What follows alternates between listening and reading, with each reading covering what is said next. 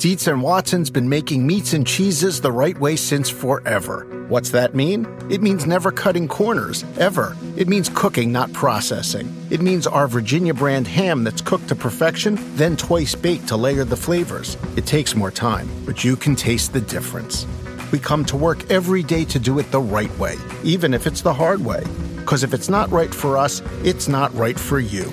Dietz and Watson, it's a family thing since 1939. Have you ever brought your magic to Walt Disney World like, hey, we came to play? Did you tip your tiara to a Creole princess or get goofy officially? Step up like a boss and save the day? Or see what life's like under the tree of life? Did you? If you could. Would you? When we come through, it's true magic.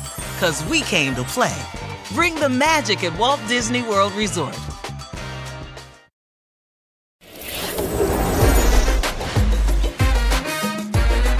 Fantasy Football Happy Hour with Matthew Berry, served by Applebee's. Welcome to the Fantasy Football Happy Hour. I'm Connor Rodgers alongside Matthew Berry and Jay Croucher. That sound you heard at the top of the show was a wild night for many reasons at MetLife Stadium as the Jets beat the Bills, but at what cost, fellas? At what cost? What cost? Can I tell you something, Jay? Yes, Matthew. It's very upsetting because Connor Rodgers is Mr. SNY, as you know, and SNY is all in on the Jets, right? Yes, I've heard. Yeah. Broadcast. It's a big part of the business. Portfolio. I'm just saying, you're going to be seeing a lot more of Connor Rodgers on NBC Sports these days. SNY no longer has a need for Connor's service. What are you going to do? I don't want to make jokes about. I feel terrible about it. Look, I mean, first off, awesome victory. Let's start with the positive. The game was unbelievable. The game was unbelievable. Garrett Wilson, anytime touchdown, never in doubt. Yep. Never in doubt. It looked so easy. My best bet yesterday, never in doubt, anytime touchdown. Maybe they should throw Garrett to him. Wilson. Maybe they should actually throw to him. I mean, It's unbelievable. Unbelievable victory for the Jets. Thrilled for them on what was such a tough night. To win a game like that, divisional rival. By the way, just so many stories, right? So Garrett Wilson, the amazing touchdown. Zach Wilson, obviously uneven, but a bit of a redemption for Zach Wilson, right? He ultimately leads his team to victory, right? And the kid from Hard Knocks, Xavier Gibson had his moment, right? Yep. I mean, what a storybook ending. So I feel for my friends who are Jets fans. Connor, a lifelong Jets fan. Are you? It's always every day by day. I Where wouldn't are you say today? lifelong, half lifelong. Half-life Jets Right, fan. okay. I like this. I'm all in on the Jets now. I think they're the most sympathetic team in the league. So From the most hated to the most sympathetic. Exactly. I'm right in on them. In Right. 120 But Achilles. you're not a sympathetic guy. You usually True. you like the villain. Yeah, maybe I'll be a Browns fan. Yeah, exactly. The elves. Too far. Yeah. So anyway, I was just going to say it's a great victory. We'll talk about Zach Wilson here in a minute here, but obviously the big story, guys, is Aaron Rodgers. I don't have any shares of Aaron Rodgers fantasy wise. He was my quarterback 17. I didn't think he would have a great fantasy year, but I also didn't think he'd be injured 4 plays into the season, Jay. No. And, firstly, Matthew, Connor's still got the Mets at SNY, and they're having a fantastic season, so that's fine. Great thing to jump to. Fantastic. I thought Bill Jets fans drink free, by the way, as you can see on the sign, obviously. for all of eternity. Yeah, pretty much. Like it. Bill Simmons had a really good tweet where he said that game last night was like a football game mixed with the film Magnolia, which Magnolia is actually my favorite movie, so that really rang true, and I thought that is a way to sum it up. It just felt like a fever dream. It felt like an unreality that could happen, and then mixed with the ending. Also, it's going to get glossed over now, the doinked kick to tie it up, which is now just an afterthought because of the punt run back. It never felt real. It's going to be the most memorable game of the season for a lot of reasons, I think. Now we move on to the Zach Wilson era again. So much to dive into, but I just want Penn State Blake, just make a note of this so we can come back to this, that Jay's favorite movie of all time is Magnolia, which I have massive issues with. That's an awful movie. It's so annoying. It's so over the top, and oh my God. I didn't appreciate Paul Thomas Anderson coming out publicly 15 years after the film saying that he screwed it up. I'd already decided that it was my favorite movie. There's moments that are awesome about it, but there are also things that just drive me anyway, all right, we'll do the Magnolia pod. Right, we'll do a whole Magnolia pod where we'll debate that movie. I don't even think... Forget your favorite. I don't think it's his best movie. I don't think it's even close to his best movie. He's got a lot of really good movies. Yes, exactly. But anyway. All right. All right. Aaron Rodgers. This is bad. It's not good. Hashtag analysis. Thank you. Good night. Well done. Take the day off. This is all right. So, in case you missed the news, it's been tweeted out that there were concerns last night that Robert Saleh said they thought it was bad. They were going to do an MRI to test whether or not it was a torn Achilles. It was a little confusing. The graphic on ESPN said that the X-rays were negative on his ankle. Yes. But which is true, but that's not the His concern. ankle wasn't broken. The ankle wasn't the issue, right? But everyone. that wasn't the anyway. It was very confusing. But the fact of the matter is it has now been confirmed. He has torn his Achilles. He is officially out for the year. So now where do the Jets go from here? It's so much to talk about here. I guess the first thing is here's my question just very quickly.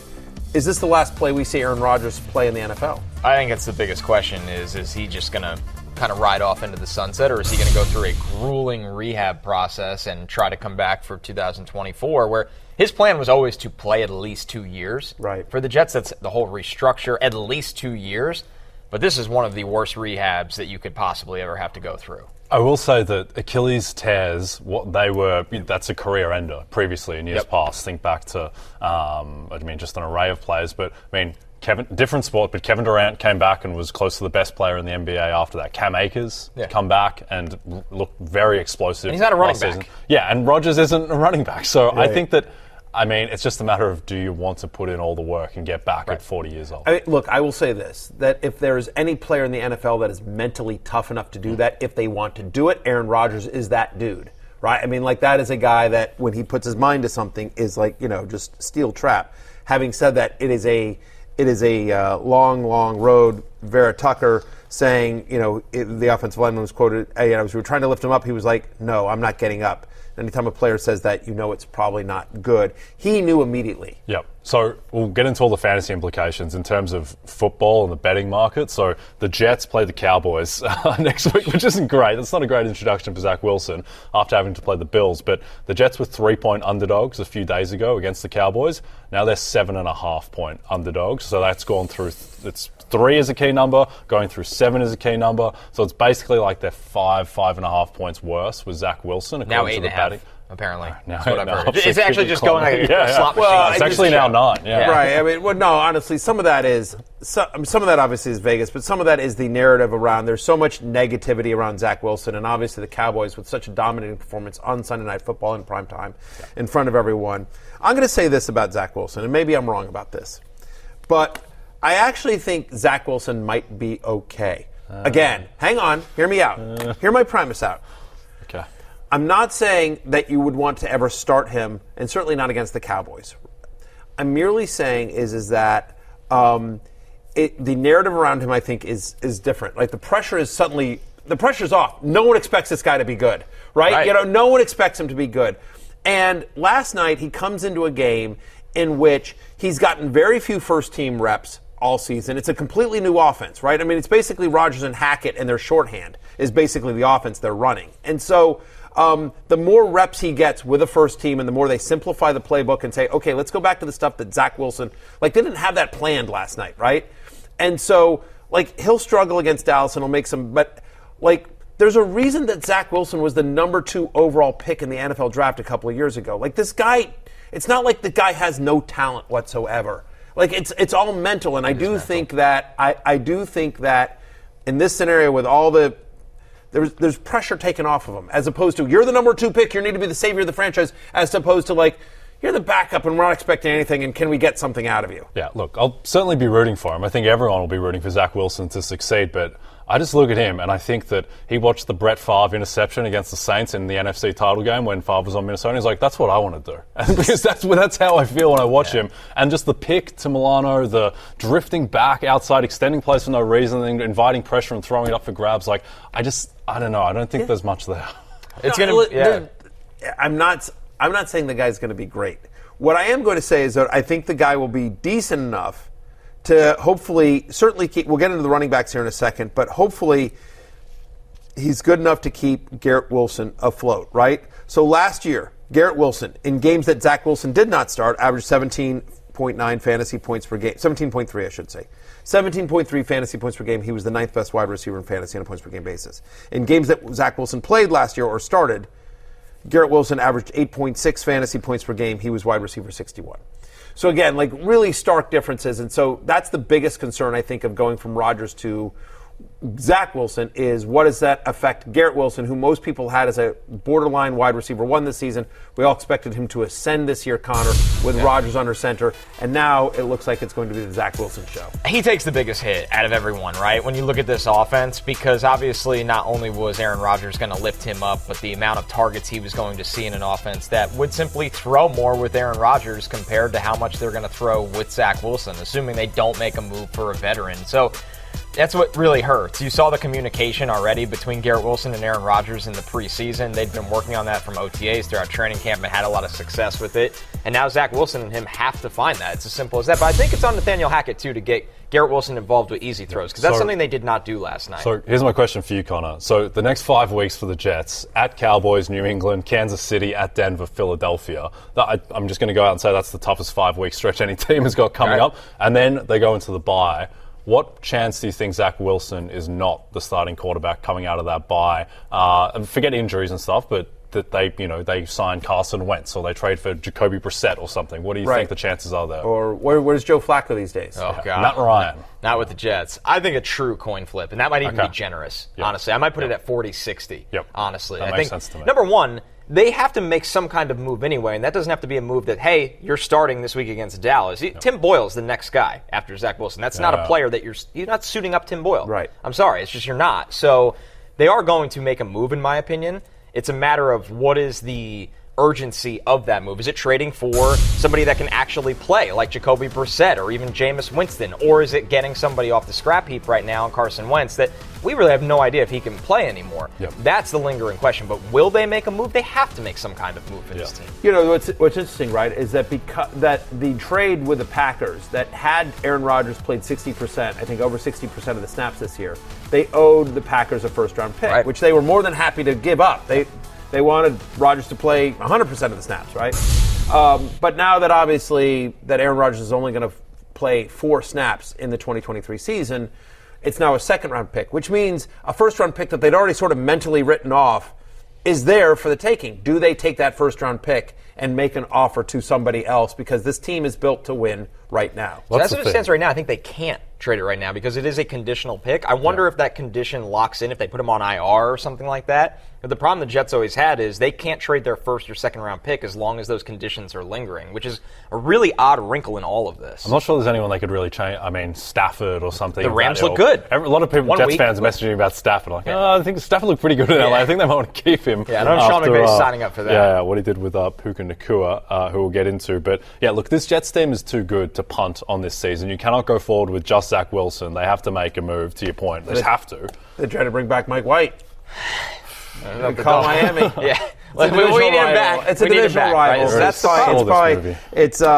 it's probably listen. I mean, I don't know. I saw about 8 million memes last night. I got a bunch of Tom Brady in Jets gear. I got a bunch of texts, not from either of you two assholes, but I did get it from a bunch of my actual friends that put me on text threads. We kept the memes in our direct. Yeah, no, I understand. Listen, I get it. For all of the problems around the Jets right now at the quarterback position, Jay, you brought up just this team is too good to mail it in. But before we move off, to me, there's nothing to do with Garrett Wilson other than just you have to hope, right? You drafted him I'm not selling, quote, low.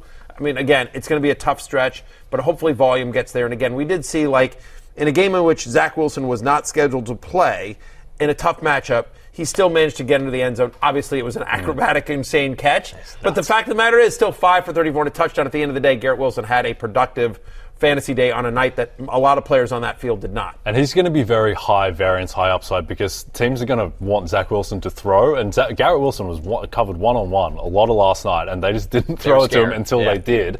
But game script also, I think, worked against Garrett Wilson having a big game last night just because it was close in the fourth quarter. Salah clearly didn't want to put the game in Zach's hands. So certainly, particularly the schedule coming up, they're going to be throwing. Yeah, I think Garrett Wilson is just too good of a player to be completely wiped off the board. And I think another guy that fits that mold that we got to see in a highly anticipated return was Breece Hall. And we got to hear from Breece Hall after the game on his return from long injury.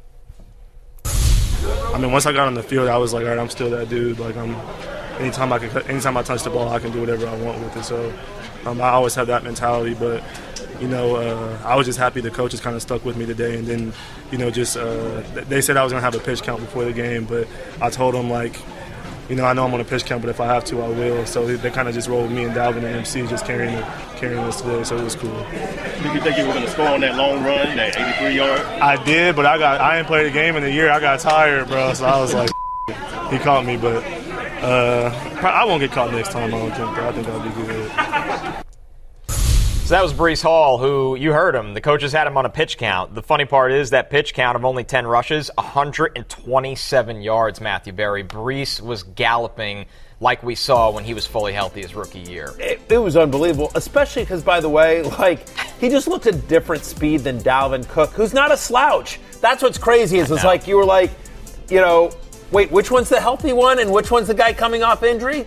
Like, he just looked like a different gear than Dalvin Cook against the same team, and I did think they would be able to run somewhat effectively against the Bills. I had a 14 parlay that I'm very upset that I had anytime touchdown. I had Gabe Davis. I had Garrett Wilson anytime touchdown. I had the under on the total. I had the under on Gabe Davis, and then I had the over on Dalvin Cook rushing, which I missed by about 15 yards, unfortunately. Very upsetting. Would have paid me quite a bit of money. And I'm here back with you, jerks. Unfortunately, would have been able to retire. What are you going to do? Try again next weekend. Yeah, next weekend, I guess. No, all seriousness. Breece Hall was ranked higher than Dalvin Cook in drafts by me and by a lot of other people, and you saw why. And so I think that my analysis when we found out that Breece Hall was going to be back for the regular season and they signed Dalvin Cook, my analysis at the time was like, I think if you go back to Aaron Rodgers, Nathaniel Hackett 2021 in Green Bay, when Aaron Jones was, getting 15, 16, 17 touches a game and A.J. Dillon was getting 10, 12 touches a game, like that feels like the right mix.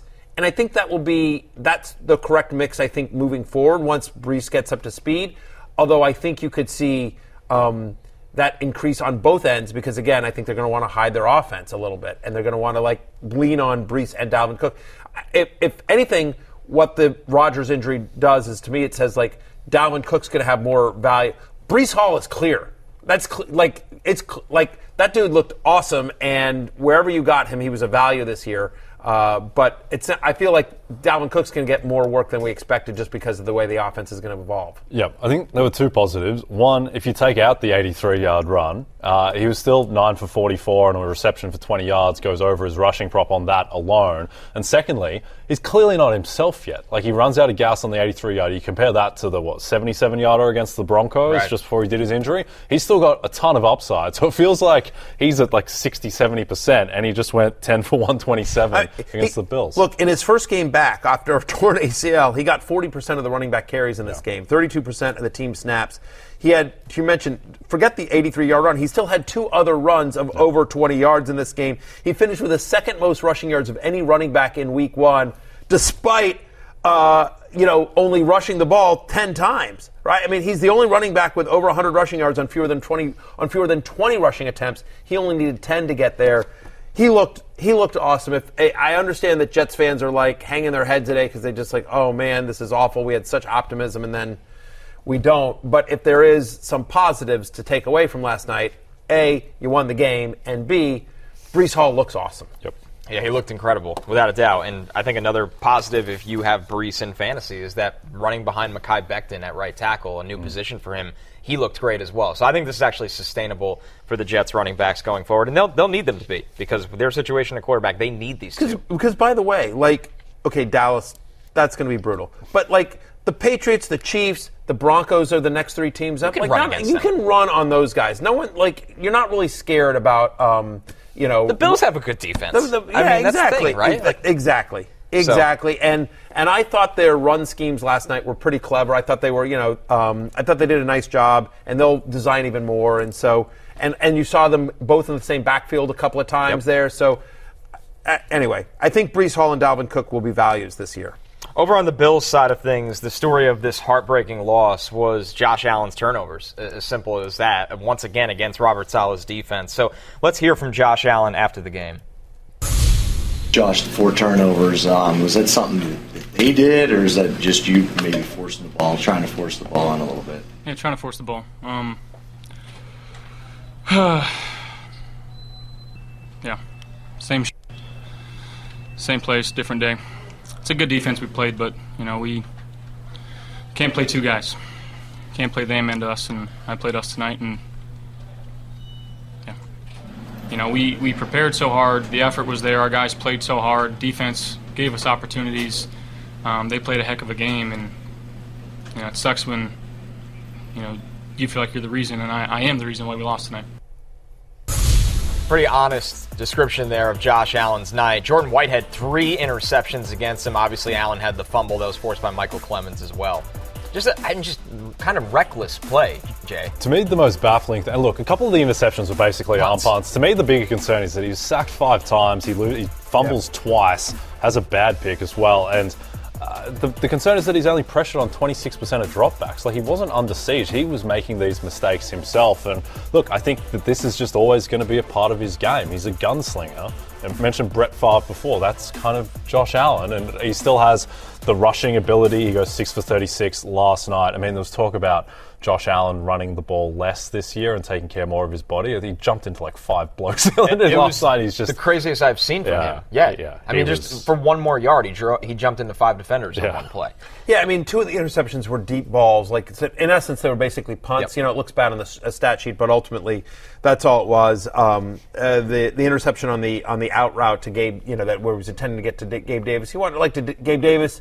Not cut enough. Like, who knows in terms of that route, Sauce right? and Whitehead though too. I mean, that's the other thing, by the way. I mean, like, the Jets are a really, really good secondary.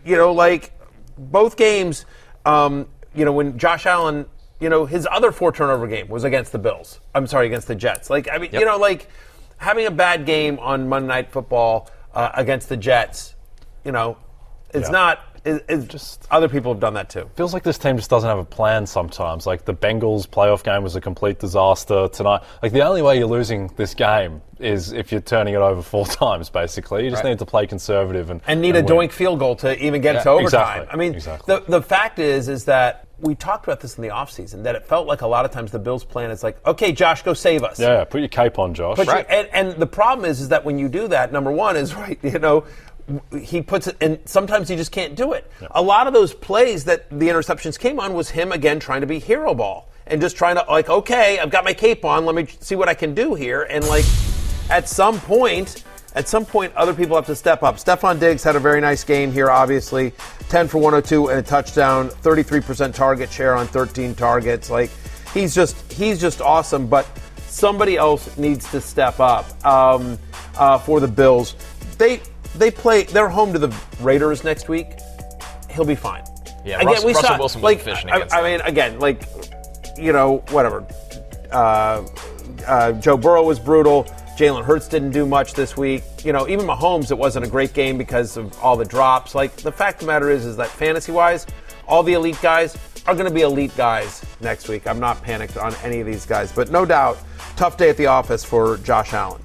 As you see the Bills' receiving leaders here, listen, they're an offense that doesn't play within structure very often, and that helps Stephon Diggs. Because you look at Stephon Diggs' 13 targets, and he caught 10 of them.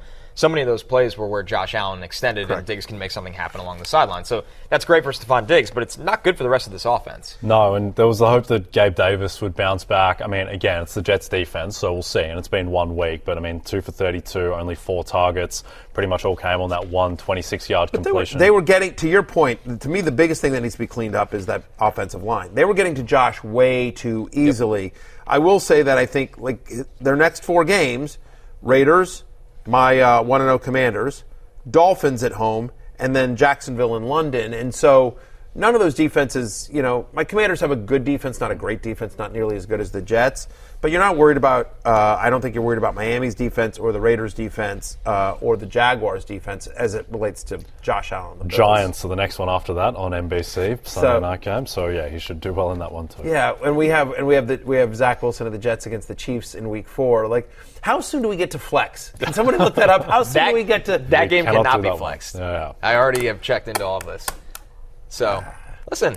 Hey, it could be Jacoby Brissett against Patrick Mahomes. Zach Wilson was compared to Patrick Mahomes coming out of college. So there you go. Never know. It is, listen, Mahomes the fact of the matter is Patrick Mahomes on his own is must-watch TV. Yeah. So there you go, must-see TV. Our last note from this game on the Bills, James Cook obviously leads their backfield, 12 rushing attempts, 46 yards. I think more notably, he only had 17 yards receiving, but he was targeted 6 times, Barry. They were looking his way in the pass game quite often. That's, I think, the most exciting thing. The weird part, by the way, is that they also threw to Damian Harris. I'm like, wait, I love that guy. But they were, so just, again, trying to find some stuff. But listen, I had James over Dalvin in terms of the Cook brothers. That's how it wound up. James Cook, running back 27, Dalvin, running back 33 for the week. I think what's most impressive, though, is that the concern coming into this season was, is James Cook the guy? Or is Damian Harris going to be more involved than we thought?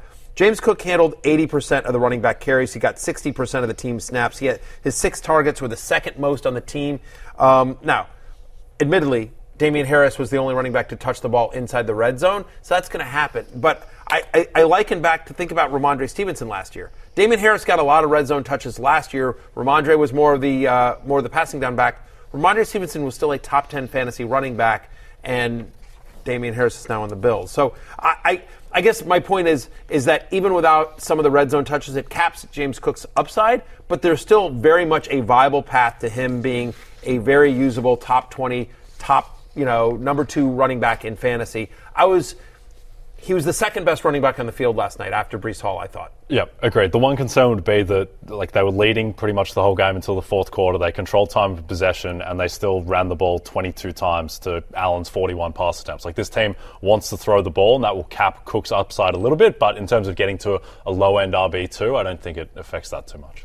But also I just think, I think they were taking what the Jets could give him. Sure. It was hard to run against it. I mean, I thought James Cook earned some tough yards. I was excited that despite the fact that the offensive line honestly got dominated by the Jets. Let's be clear that even though the Bills line got dominated by the Jets, the fact is they committed to trying to establish some sort of a run game here with James Cook. So as somebody who has a lot of James Cook, I did not come out of week 1 discouraged. I came out encouraged, actually. I was very happy with the usage last night. And Josh Allen can't get hit like that all season. I mean, that is not sustainable for the Bills. I don't care how great he is. Josh Allen's going to be awesome next week. Yes. Josh Allen, whatever the line is on Josh Allen, I want the over right now. By the dip? Yeah, I'm buying the dip. Yeah. I'm buying the dip As on the young Josh people Allen. like yourself say. Let me put it dip. this way. Let me put it this way. I'm still very proud to let everyone know that Josh Allen is an investor in FantasyLife.com. I just want everyone to know that. I'm not shying away from it. I am still because you're kind of moving away from Burrow a little bit after the last. I'm still very proud of Joe Burrow's investment in FantasyLife.com and Jamar Chase's and Austin Eckler's. Patrick Mahomes, meanwhile, had a shocking week 1, and he's not an investor. Correct. Yet. All right. Yet. That's the correct way to phrase it. We're taking our first break. If you guys ever texted me, maybe I'd have let you in the round. That's true. That's fair. Something to think about. When we're back, it's time for Waiver Wired. Back after this.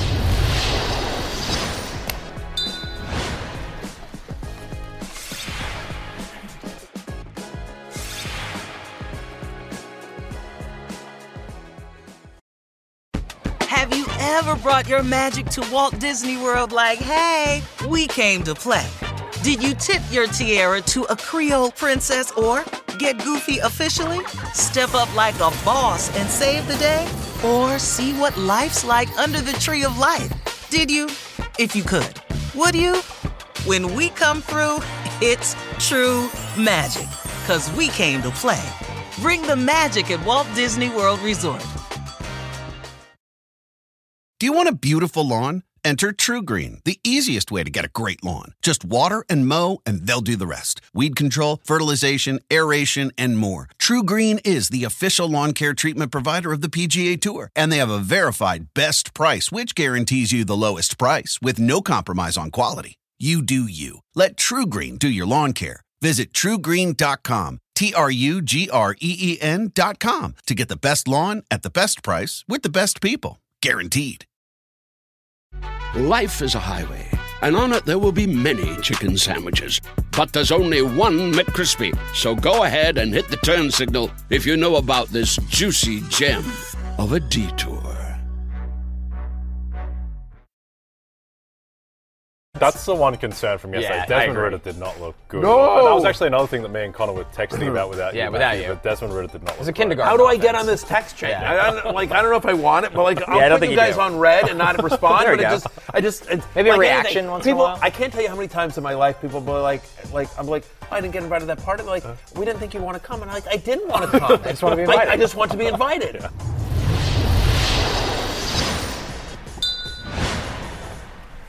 Another day, Matthew is still not on the text chain. It's just me and Jay. We were texting last night about the Mets, about life, Connor's dog.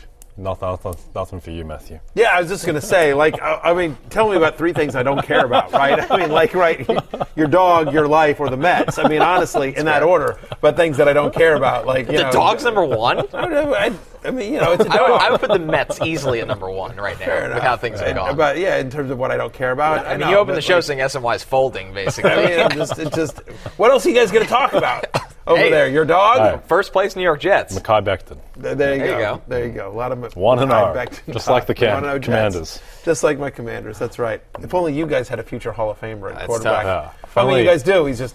We might trade for Jacoby Brissett. So be careful. Yeah, exactly. By the way, the best quarterback between the two teams at the moment. 1,000%. That's true. Genuinely. I'll tell you this though. If the Jets offered a 1 for Jacoby Brissett, Oh my God. 100%. Rivera, trade it. A 199. Yeah. Yeah, Jim Irsay doing the deals over here. Yeah. All right, let's get into waiver wire. We have a lot of names to go through. So we'll start with the running backs here. And, man, what a surprise it was for Joshua Kelley week one, Barry. And Austin Eckler still went off. Joshua Kelley, you see him available in 95% of leagues. He leads the list going into waiver wires this week. Yeah, look, I mean, the fact is that we're not sure about the availability of Austin Eckler. We're hopeful that but he was dealing, I think, what was the quote? He was dealing with an ankle thing? Yes. Something like that? Yeah, ankle injury day-to-day. Something like, very big. He's day-to-day, we're all day-to-day. But what's impressive here is, it's the old Keith Oldman. It's an old Keith Oldman quote. It's not my joke. Look, 45% of the offensive snaps is what Kelley played. His 16 touches, I thought were pretty impressive. He had 3 carries of 10 or more yards, right? Which is tied for the third most of any running back in week one. The point is, it's like 16 for 91, a touchdown. He looked the part. Austin Eckler for years has talked about that he wants less of a workload, that, because he's a smaller back, he wants less. And so sounds like Kellen Moore heard him and talked about it. Kellen Moore, who obviously used Ezekiel Elliott and Tony Pollard very effectively last year. We've seen him use multiple running backs, even when he has an alpha dog, right? Last year, he had Ezekiel Elliott as the alpha dog, regardless of whether that should be or not. That's what Jarrow wanted. And so the fact is that he was able to work Zeke and Tony Pollard, and both were very effective fantasy-wise.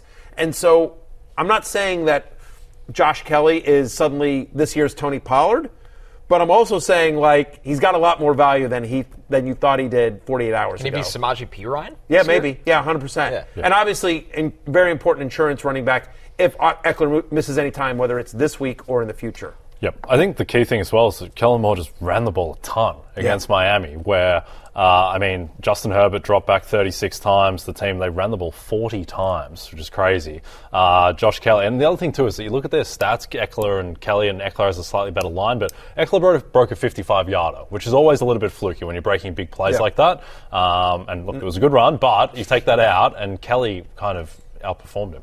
Now, the thing here with waivers, specifically to Josh Kelley, but just in general, is you're the one that knows your team better than we do, right? And so it's ultimately about what do you need in the moment. So Josh Kelley, to me, is a priority pickup if you have Austin Eckler. Josh Kelley is a priority pickup to me if you're looking for the rest of the season, if you need some running back depth. If you're like, I need a guy this week, Josh Kelley ain't your guy. They play the Titans, which is one of the best run defenses in the NFL. But then after that, they're at Minnesota, doesn't scare you. Then they're home to Las Vegas, doesn't scare you. Then they have a bye. So my point is if I'm in a guillotine league, for example, like unlike Blake got cut from ours. We have a show league. We have a show guillotine league. He survived. Oh, that's right. He survived. He didn't deserve to. Danielle, by a hair, he survived. He should have gotten cut, is what I meant to say. I'm sorry. Poor Danielle. Danielle got cut. He started Christian Watson, apparently, is what I'm hearing. Yeah. Bold play. Yes, exactly. Bold play, Cotton. Let's see how it works out for you. At any rate, I'm off the rails here. The fact of the matter is like I'm not starting Josh Kelley in a guillotine league this week, even if Eckler is out. But I do think he's going to have value throughout the season, and certainly to anyone that has Eckler on their roster. All right, let's look at the next one on this list. Kyren Williams available in 94% of leagues. It's not that Cam Akers wasn't involved. Cam Akers got a ton of carries, over 20. Just didn't really do much with them, while Kyren Williams had 15 carries for 52 yards, and most notably the 2 touchdowns there, Jay. I don't know how sustainable that is for the Rams offense, but I think most importantly, Kyren Williams was involved. Kyren Williams was the guy, and it's misleading because Akers got more carries, but that was towards the end of the game. Exactly. Kyren Williams dominated the snap percentage. So, yeah, I think I'd just rather have Kyren Williams over Cam Akers. And, Cam Akers was a guy who was going in, the 60s in drafts, and I think I'd already just rather have Kyren Williams. Barry, I remember last summer you were saying how much the Rams really liked Kyren Williams. It might be more of a third down role. So we know the staff likes him, and just feels like this year they're more willing to give him the much more significant workload that turned out much higher than Cam Akers, like you highlighted, Jay, in the first 3 quarters of the game. That's what stands out. Yeah, I mean, that's what's frustrating is like sometimes, look, the genius is never questioned with me. It's just the timing is always the challenge. Because last year in the middle of the year, I was all in on Kyren Williams. And I'm like, I'm telling you, blah, blah, blah, blah. And there's a whole was up and down with Cam Akers. And then over the second part of the year, like it was all Cam Akers. And I'm like, I really like Kyren Williams, but I guess I'm alone here. And then turns out, and then I bailed on him, and then, and I talked up Cam Akers because it looked like they were all in on Cam Akers. And then it turns out I was wrong. Jay, I should have trusted my genius instead of, Sean McVay, who other people say is a genius. Yeah, it's like with me how I really liked Daniel Jones in 2019, and I just mistimed it. And by 2022, it finally came around, and now it's gone the other way again. I'm just going to tell you right now, if they ever invent fantasy football time machine, I will crush all of you guys like grapes. Look, you're absolutely right, Jay, in terms of Williams. Like, the fact of the matter is, like, when it mattered, he was the guy. He got it. Now, he wasn't really involved in the passing game here, but 67% of the team snaps. More importantly, 78% on third downs, 4 of 7 inside the 10. And again, somewhat misleading because they used Cam Akers a lot towards the end of the game when it was out of hand.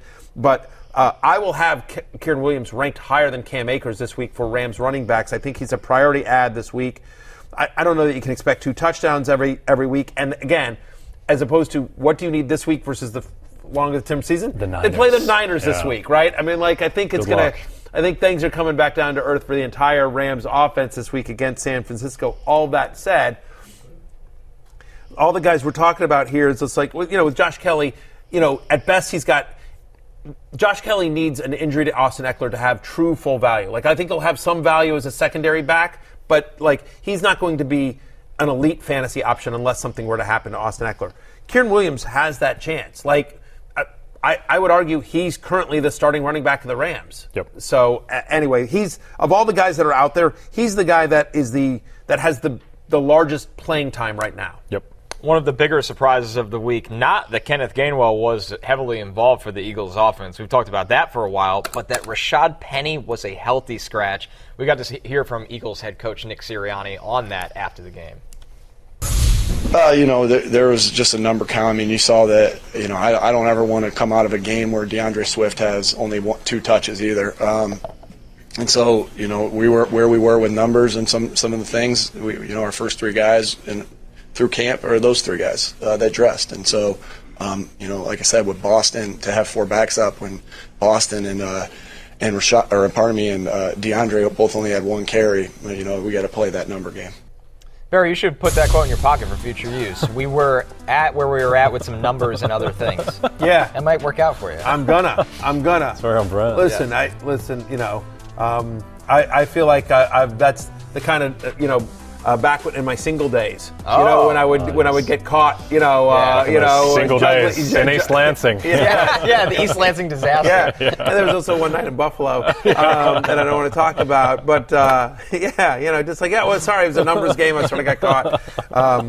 Look, the fact of the matter here is, that was a lot of gobbledygook to say, man, we don't like Rashad Penny. It was very unclear what he was saying, and then he also couldn't say it. Yeah. He didn't want to, he was just sort of just yeah, man, you don't like Rashad Penny. Oh.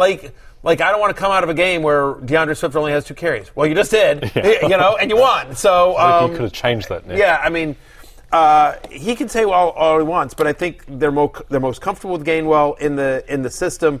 I mean, he played 62% of the team snaps. What's most important is 50% on third downs and inside the 10. He handled 82% of the team's running back touches. Now, he's dealing with a little bit of a rib injury today, so we'll see. He didn't participate in today's walkthrough. We'll see if that becomes serious. It's worth noting because they are the Thursday night game against the Vikings.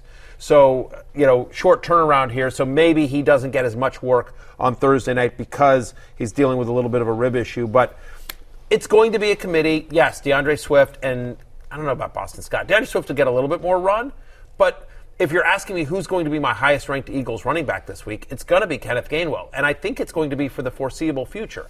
It's still going to be a committee, and still the guy at the goal line that I think has the best shot at scoring a touchdown is always going to be Jalen Hurts.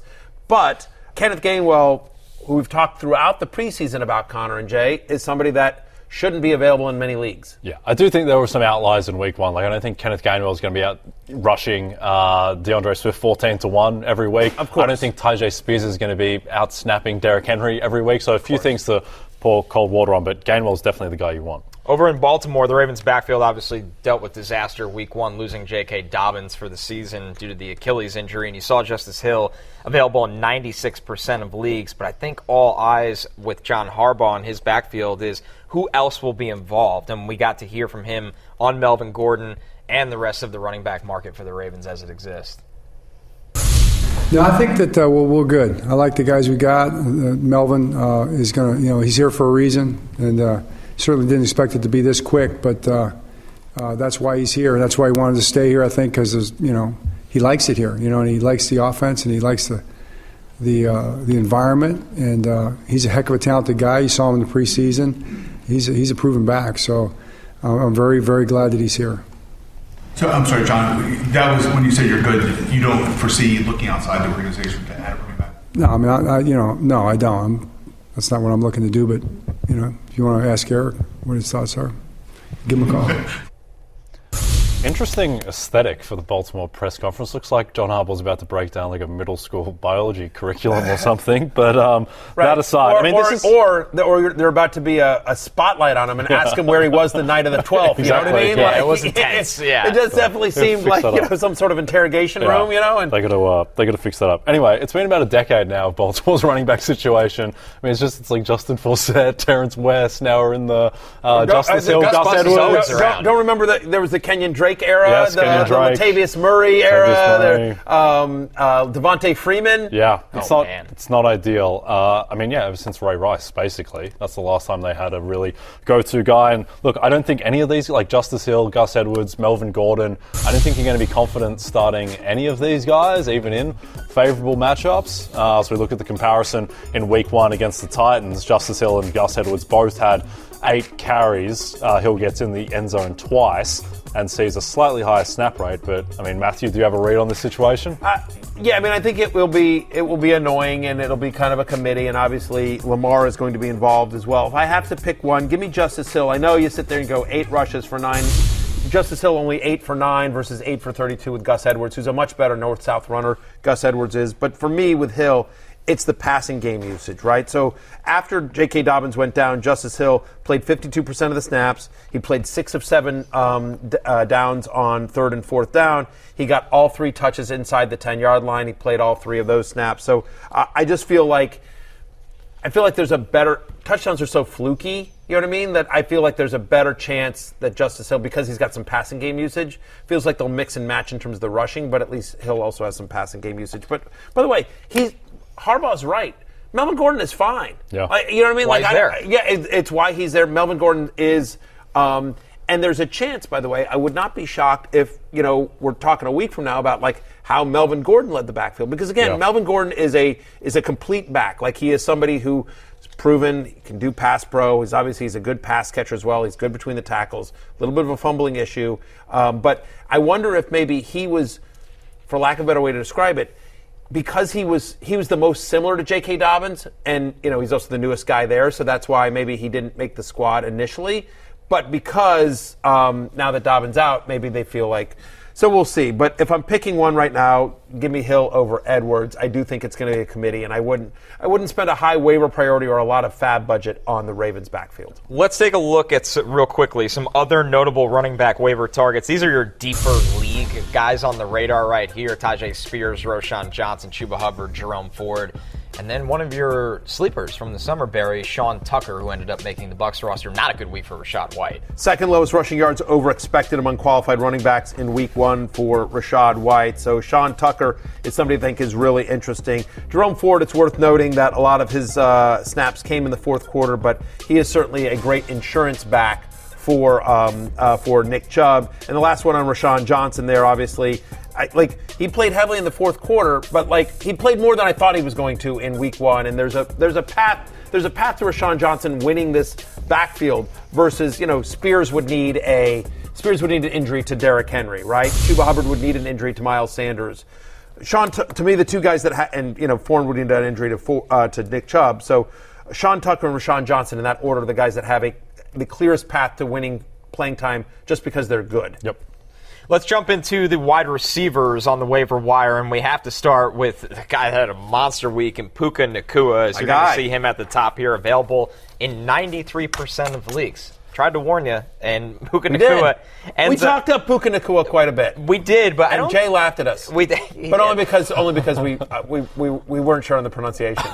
Puca Nacua, 15 targets, 10 catches, 119 yards against the Seattle secondary. Upcoming schedule against the Niners, which is always scary. The Bengals, that's a good defense. Then he has Indianapolis and the Eagles as well. But I think the bottom line here is, Barry, Puca Nacua is going to be a favorite target of Matthew Stafford this year. One of two players with a 40% target share. Sorry, killed the other one. Right, seriously. He had 15 targets. That was him and Tyreek Hill tied for the most targets in week number 1. He also tied for the team lead in routes run. Look, we were not surprised he was involved. We talked about this on Fantasy Football pregame Sunday morning. We mentioned him as kind of a sneaky ad as well. We've talked about him on this show previously when the Cooper Kupp injury happened. That, look, this is somebody they like a lot, that had a really strong camp. And we know that Matthew Stafford likes to focus on one person. So my point is Puca Nacua, which I think means no worries, is absolutely a real thing. Oh, is that what it is? So Hakuna Matata means no worries. All right.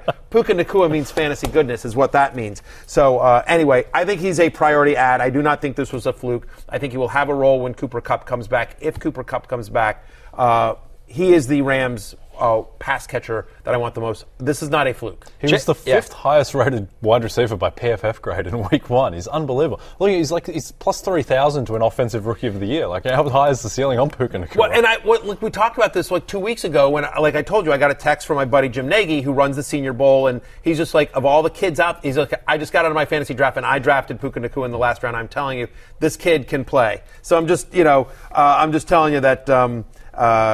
They know what they got there in L.A. They're very excited about it. Tutu Atwell as well, by the way, sort of bypassed Van Jefferson as well. He had 5 deep targets in week 1. We know Stafford likes to sling it. 5 of his 8 targets came in the slot, so they're moving Tutu Atwell around quite a bit as well. 6 for 119. Again, they're playing the Niners this week, but I do think it's going to be Nacua and Atwell in that order for the Rams' passing attack. Yep. How about the forgotten man in the Jacksonville offense, Zay Jones, available in almost 70% of the leagues. He has targeted 7 times, 5 catches, 55 yards, and a touchdown against the Colts. And Jay, he outperformed Christian Kirk in this game. I'm not going to say that's going to be a constant, but Zay Jones, he matters. I will. Yeah, I think there's a new forgotten man in Jacksonville, and his name's Christian Kirk. I might rather just have Zay Jones going forward with that offense. 100%. Look, that's their offense, is Ridley and Zay Jones on the outside. Christian Kirk played almost entirely in the slot, and that's what they want to do. And so they're going to be going 2 wide, more than 3 wide, a decent amount. And so Zay Jones, who very quietly last year had 82 receptions, just by comparison, more than Amari Cooper, more than Terry McLaurin. So Zay Jones, who played on 88% of the offensive snaps, compared with just 61% to Christian Kirk, just as we're sort of talking about there. Zay Jones is going to be a thing. And this is going to be a pass-first offense. It's going to be a good offense. Kansas City, Houston, Atlanta, and then Buffalo in London. But the next 3 weeks line up really nicely for the Jaguars offense. In Green Bay, Romeo Doubs capitalized off of no Christian Watson this week available for Jordan Love, and Christian Watson's dealt with a lot of injuries already in his young career. Doubs, only 5 targets, 4 catches. The yardage isn't there with 26, but he does end up catching 2 touchdowns. My one caveat in this one, Barry, it just feels like everybody goes off against the Bears defense lately. It's cut to Chicago. Yeah. Wow, we're taking a shot. But yes, 100% agreed. It doesn't look like, if Christian Watson is out once again, you certainly like Doubs. Tied for the team lead with 5 targets. He scored on both of his red zone targets. He is, to the extent they have anyone, a veteran, right? I know it's only his second year, but again, they're just so young in that receiver room. So Doubs, who's available in almost 70% of leagues, gets the Falcons next week. How about Kendrick Bourne? I think this guy is really interesting, right? 6 for 64 and 2 touchdowns. He had a 20% target share, 11 targets. Now, is Mac Jones throwing it 50 times every week? Obviously not. And Devontae Parker was not active for this game, but still, Kendrick Bourne is one of those guys that when he's gotten an opportunity, whether it was in San Francisco, whether it's in New England, I feel like he always produces. Yeah, he does. I agree. And another guy to watch, Rashid Shaheed, who went 5 for 89 with a touchdown, 6 targets. Really could have had a deep bomb touchdown at the end as well that Derek Carr just missed him on. He is a guy, it looks like they're going to be able to support 3 wide receivers because Michael Thomas, my man, was also good too. That was my biggest question. I thought Shaheed would really get a huge bump when Thomas inevitably gets banged up, but it looks like all 3 of these guys are going to matter under Derek Carr's passing attack. What will be interesting to see is what happens when they play a defense they can run against. They couldn't run against Tennessee, so they had to throw the ball, right? And there's no Alvin Kamara. So what happens in 4 weeks when we're up against teams that they can run against and they have Kamara back? All of that said, here's their upcoming schedule. And we've talked about this all throughout the preseason, just how ridiculously easy the Saints schedule is, why we love the Saints defense. But they're at Carolina this week, then they're at Green Bay, they're home to Tampa Bay, they're at New England. None of those, at New England is probably the scariest place to play, but still, they should be able to move the ball reasonably effectively against the Patriots. So, I'm not ready to say, yes, they're going to pass enough to support 3 wide receivers, but I will say that Shaheed looked really good and gives them an element that they don't have. He did. Okay. And then we'll close out I have it in Olave, with some Steelers. With the Steelers here, it sounds like Deontay Johnson is going to miss some time. What does that do, Barry, for Allen Robinson in this offense that really struggled against the Niners week 1? Suddenly makes him somewhat relevant. Now, here's the question. Allen Robinson's been playing the slot, and if you told me, hey, Allen Robinson's going to continue to play in the slot, great. Love that because there'll be more targets. This will be a better offense than what they showed against San Francisco, right? The only concern is they've got Calvin Austin, right? They've got other guys. They've got smaller guys there like Olszewski, right? Yep. That are going to play in that feel like they're much more better suited to the slot. So Allen Robinson, who can play outside, we don't want him to play outside, you know what I mean? But he can play outside. But if he stays in the slot, I think he becomes pretty interesting. They're home to Cleveland this week. I believe that's the Monday night game. Then they're at Las Vegas, at Houston, then home to Baltimore. So 2 of the next 3 games are really nice matchups for him. Deontay Johnson expected to be sidelined a few weeks with that hamstring injury. George Pickens, sky's the roof for him. And I wonder if we see more Jaylen Warren as well as part of this passing attack. Yep.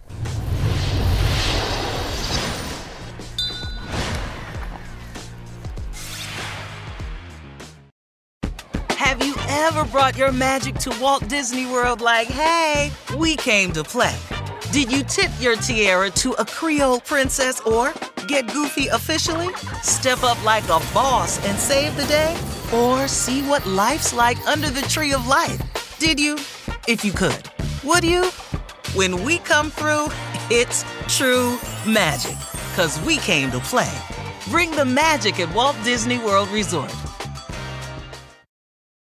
Do you want a beautiful lawn? Enter TruGreen, the easiest way to get a great lawn. Just water and mow, and they'll do the rest. Weed control, fertilization, aeration, and more. TruGreen is the official lawn care treatment provider of the PGA Tour, and they have a verified best price, which guarantees you the lowest price with no compromise on quality. You do you. Let TruGreen do your lawn care. Visit TruGreen.com, TruGreen.com, to get the best lawn at the best price with the best people. Guaranteed.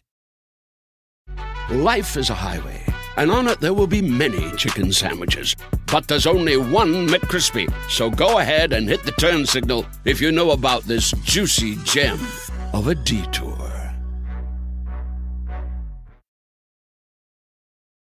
All right, guys, as we look here, we see the tight end receiving yards leaders from week 1. And who do you see at the top there? Hunter Henry, Barry, who has to be somebody that obviously is going to be a priority waiver wire claim if you need a tight end. I mean, he got 56 receiving yards and led the position, which just goes to show you how gross. We need Kelley back. We really do. And Mark Andrews back. I mean, we need the whole crew back. But the fact of the matter is, look, Hunter Henry's going to be a thing. We talked about him in the preseason as well.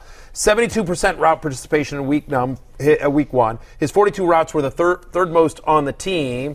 We know that he's always been good in the red zone. We know that him and Mac Jones have a connection. We know that Bill O'Brien likes to run 12 personnel quite a bit, and that Hunter Henry is significantly ahead of Mike Gesicki in terms of the pecking order there. So, think they play the Dolphins this week. And they're at the Jets you don't love at Dallas. So it's some tough matchups here, but because there's tough matchups, you think maybe he gets peppered a little bit more. Again, 556 and a touchdown. He's available in 84% of leagues. Next guy on the list for me is Luke Musgrave, who we've talked a lot about. He should have had a touchdown in this one. It just falling backwards and, just Jordan Love didn't hit him correctly, but he led the team in routes run in week 1. He played on 75% of the offensive snaps, and now he gets the Falcons that just gave up, five receptions and a touchdown to Hayden Hurst. Yep, and also just the Packers, their schedule the first half of the season is incredibly kind. New Orleans after Atlanta is tougher, but then Detroit at the Raiders, they will be able to feast, and there's a very real chance that, and particularly with Christian Watson's injury concerns and Romeo Doubs is still unproven, he could be Jordan Love's go-to guy. The final one there, Hayden Hurst, of course, who could become a favorite target of the young quarterback and Bryce Young. Targeted 7 times, caught 5 passes for 41 yards. Most importantly, buried the touchdown in this one, too. Yeah, look, they play New Orleans this week, and they're traditionally very tough against tight ends, so I don't know that I would love Hayden Hurst this week. But then at Seattle, home to Minnesota, at Detroit, so it's a nice schedule after the Saints this week. And again, honestly, I don't know how much you watch that game, but listen, I love Adam Thielen. He's a friend of the show. He's been on the show. He's awesome. But, there's a reason he's not on the Vikings anymore. By right? the time catch up to everyone, Barry. You know a lot about that. I do. Factually correct. Believe me. Adam Thielen, me and Adam Thielen. I get it, brother. Especially with DJ Shark banged up as well, Hayden Hurst, again, young quarterback that wants to be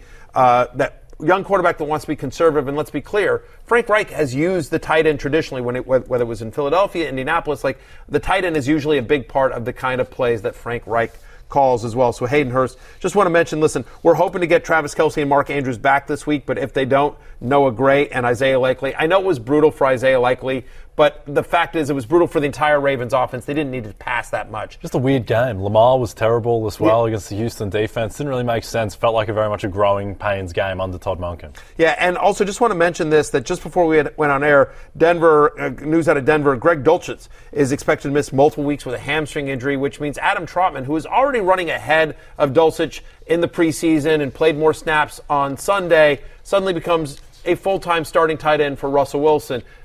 Much more, it's a deeper league ad, or if you're in a tight end premium league where you're just looking for anyone with a pulse, but just want to mention that I do think suddenly he's on the deeper league radar. And of course, due to the Aaron Rodgers news, there will be fantasy players this week maybe looking to pick up a quarterback here, Barry. Who tops your list out of the waiver wired quarterbacks? It's so weird how things work, right? So, Jordan Love replaces Aaron Rodgers in Green Bay, and there's a chance that Jordan Love is going to be replacing Aaron Rodgers on a lot of fantasy teams out there as well. To me, he's the best available quarterback that's available in more than 50% of Yahoo leagues. He's available in about 70% of them right now. Look, he led all quarterbacks in passer rating in week 1. He was third in yards per pass attempt. I thought he looked good. I thought he looked the part. There are a couple of throws that I think he probably wants to get back. But, again, as you mentioned, their schedule, right? Yep. Atlanta this week, Saints you don't love, but then home to Detroit and at Las Vegas. So 3 of the next 4 for Jordan Love, I think, are pretty good. He gets you a little something with the legs as well. Yeah, I think his stats were a little inflated against Chicago. One, because of the Chicago defense. Yeah. There was a lot of yards after the catch as well, but they all count the same. And if they're able to scheme up those yards after the catch, then that'll be fine. By the way, and he was on the road at Chicago. That's a tough place to play. And then the next guy available, you're going to think I'm a homer, but future Hall of Famer Sam Howell. Oh, shocker. Look, I'll just say this. Future Hall of Famer Sam Howell, in an ugly game against Arizona, had 2 turnovers, only 1 touchdown pass, and yet was still a top 12 quarterback in week number 1. Again, the rushing is very real. He's had 2 career starts. He's got a rushing touchdown in each of them. He was one of 4 quarterbacks with a rushing touchdown in week 1. They play at Denver this week. which is a better defense than Arizona, but not one that super scares you. The only challenge here with Howell, and this is why I like Love above Howell, at least for the short term, is the schedule.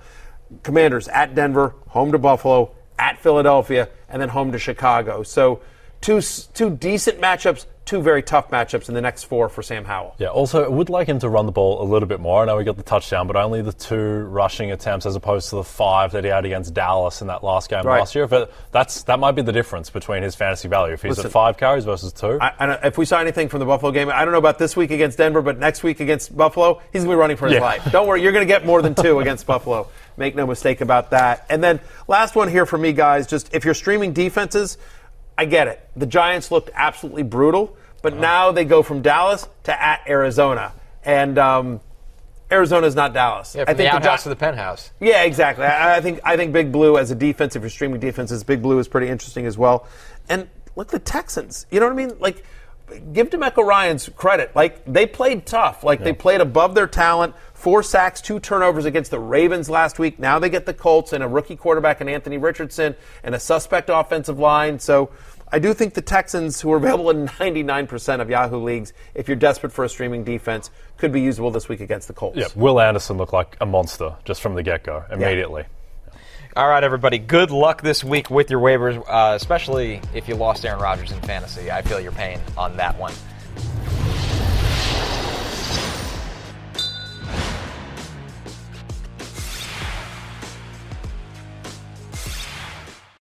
All right, Jay, let's get back to the futures here and take a look, thanks to our friends at DraftKings, at some futures bets. Of course, Aaron Rodgers now out. The Jets do get a massive division win. But, Jay, no surprise, the odds for the Jets, whether it's to win their division, to win the conference, or to win the Super Bowl, have drastically shifted. Yeah, and this just illustrates the importance of Aaron Rodgers, that despite getting a really key division win over Buffalo, the Jets go from plus 290 to win the AFC East before Monday Night Football to now plus 600, and the Miami Dolphins are now the favorites to win the AFC East at plus 135. I would say that if you like Miami to win the division, don't bother with that. Just bet Mike McDaniel to win Coach of the Year at 14-1. Everyone loves Mike McDaniel, as we've talked about, one of the best press conferences in sports. And also with Coach of the Year, you want the coaching to be very visible, just to be able to point at it. You can see exactly what Mike McDaniel does, the way he schemes up that offense. It's like Kyle Shanahan. It's very, very evident, and people will vote for him if he deserves it. By the way, if you think the Jets, and same argument for the Jets, right? I mean, again, Saleh is very good at the press conference, like, New York media. If you think the Jets somehow pull out this division and or even just make the playoffs, right? They don't even have to win the division. If you think Robert Saleh and the Jets make the playoffs after losing Aaron Rodgers, which I think there's a chance, right, that they could sneak in as a wild card, right? Then you ought to just bet him at 14-1 as well, right? Yep. Plenty of narrative there. All the narrative in the world. Right, exactly. Again, it's a New York coach. We saw that last year. Honestly, Brian Daboll won Coach of the Year last year, and while Daboll did a great job, he didn't do nearly as good a job as Kyle Shanahan or Pete Carroll, Pete Carroll's win total before the year was 5. Yeah. Everyone thought the Seahawks were going to be left for dead. They lost Russell Wilson. They're going with Geno, and Seahawks were really, you know what I mean? So it's like, it's a narrative award. It's a narrative award. There's no objective criteria. It's whoever's got the best story. Right, exactly. So DraftKings Sportsbook is an official sports betting partner of the NFL, and today, new customers can bet $5 and get $200 in bonus bets instantly. Download the app and use promo code SNF when you sign up. DraftKings Sportsbook. The crown is yours. That's all we got. It's closing time. You don't have to go home, but you can't stay here. For Jay and Connor, I'm Matthew. We'll see you tomorrow. Peace out.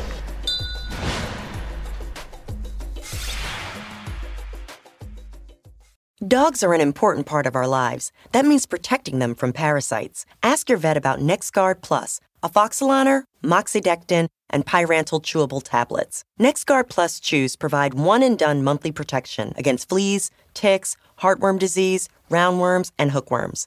Plus, they're delicious and easy to give. Use with caution in dogs with a history of seizures or neurologic disorders. Dogs should be tested for existing heartworm infection prior to starting a preventive. Ask about NexGard Plus chews. Life is a highway, and on it there will be many chicken sandwiches. But there's only one McCrispy. So go ahead and hit the turn signal if you know about this juicy gem of a detour.